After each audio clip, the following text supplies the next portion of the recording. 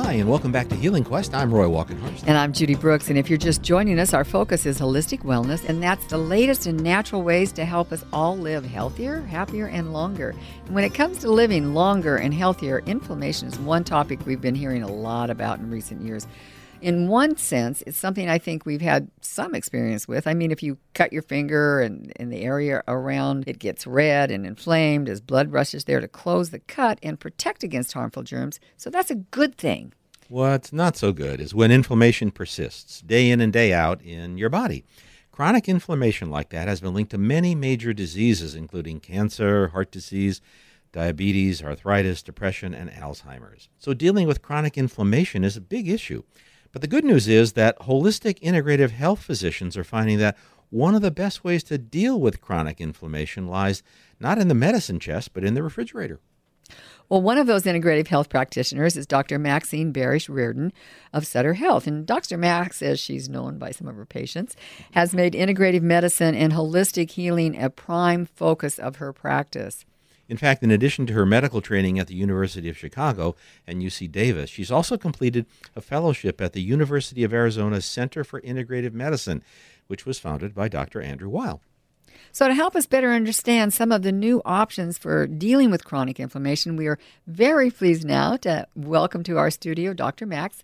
Welcome to Healing Quest. Thank you. It's great to be here. It's good to see you. In full disclosure, she has been on our television show, and it's been a few years since we've seen you, so it's great to see you. Thank you. That was a while ago. It was a while ago. And you're up to new things. We understand that, we're just talking about chronic inflammation, and I think you're dealing with nutrition. You've always been into nutrition. That's been a big part of your practice, but is there something new that you've added? Well, I started our integrative medicine program with Sutter Medical Group here in Sacramento 6 years ago, and 2.5 years ago we joined forces with our program in the Bay Area called the Institute for Health and Healing, all part of Sutter Health. So we are now one of 4 clinics with other programs across the Sutter Health system. Started out with me and then very quickly grew.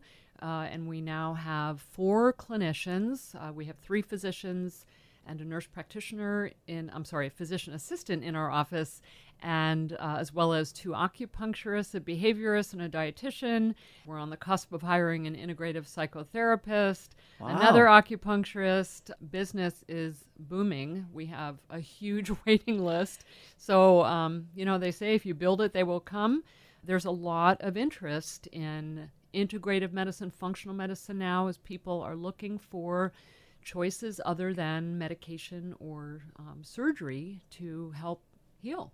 For any of our listeners out there that may not know exactly what integrative medicine is or functional medicine, can you just give us a little brief description? Yeah, so integrative medicine was coined by Dr. Weil to get away from just thinking about alternative medicine or complementary medicine, but rather looking at taking the best of both worlds and integrating them so that we use the least harmful, least toxic approaches first, and then when needed, we might add in medications or surgery or whatever. As one of my mentors used to say, if I was in a car accident and I had a major head laceration, I would want a good emergency room doctor to help me. I'm not going to meditate my wound closed. So conventional medicine absolutely has its place at times. But one of the reasons that we've gotten into trouble in our healthcare system and in a number of Western countries is because we've relied too much on treating symptoms instead of preventing things in the first place. So integrative medicine really tries to look at what is it that got out of balance with this person and that led to physical symptoms. Functional medicine is another almost specialty in itself, and I've done another fellowship in functional medicine as well.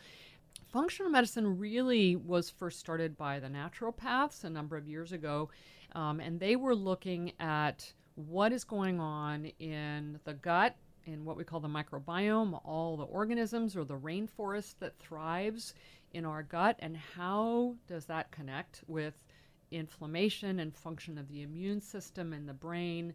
So you could say that integrative medicine is sort of an umbrella that really includes all of that.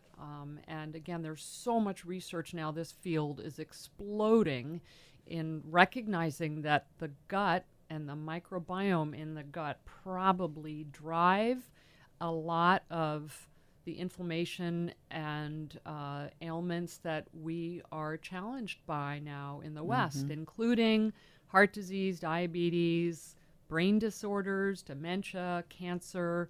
So it's a huge area of research that we have just begun to identify and address in thank goodness. medical research. Yeah. I mean, thank Has goodness. chronic inflammation always been a problem, or is it we're hearing more about it because it's getting worse? You know, when I think about inflammation and addressing inflammation, there's a number of things that I think about. Number one is what we are eating and what we are not eating. So a typical Western diet that many people in the U.S. consume now, and we've exported it to other countries as well, like China. Yes. A typical standard American diet, SAD diet is that, the acronym, is usually very high in processed foods, including fast foods or processed grains and sugars. Our sugar intake is astronomical now compared to what it was 100 years ago. The average American consumes, I think, 150 pounds of sugar a year and another 150 pounds of flour. So when we eat those foods, they tend to cause a more inflammatory pattern of bacteria in the gut. Inflammatory bacteria tend to produce inflammatory molecules that then get absorbed into the bloodstream and may travel to other organs like your joints to produce inflammation.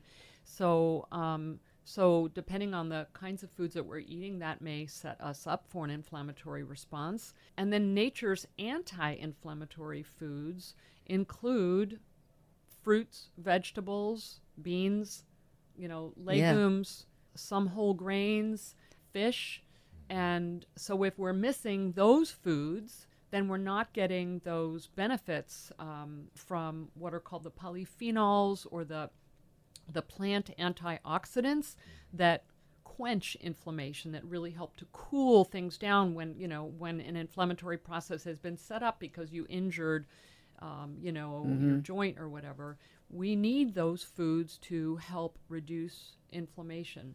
The other thing that we've gotten away from is the consumption of fermented foods. Fermented foods are great. And Judy, you and I, we met several years ago, hooked up again at the Weston Price meeting, and that's a big part of what the Weston Price Foundation really focuses on. Traditional ancestral diets, and all cultures fermented their foods. Years ago, that's how we preserved our foods. Right. And those ferments contain probiotics. They contain those healthy bacteria that help to populate the gut. And then we help to nurture those bacteria by eating what they love, which is vegetables, fruit, fiber, All the good stuff. all the good stuff. All the things we talk about here on Healing Quest. And when we come back from this break, we're going to continue our conversation with Dr. Maxine Barish-Reeden from Sutter Health about chronic inflammation and fasting and the critical importance of time-restricted feeding in weight loss. Don't forget, podcasts of this and other Healing Quest shows are available at kfbk.com and on our website at healingquest.tv. And please follow us on Facebook and Twitter at Healing Quest. I'm Roy Walkenhorst. And I'm Judy Brooks, and you're listening to Healing Quest on KFBK and iHeartRadio.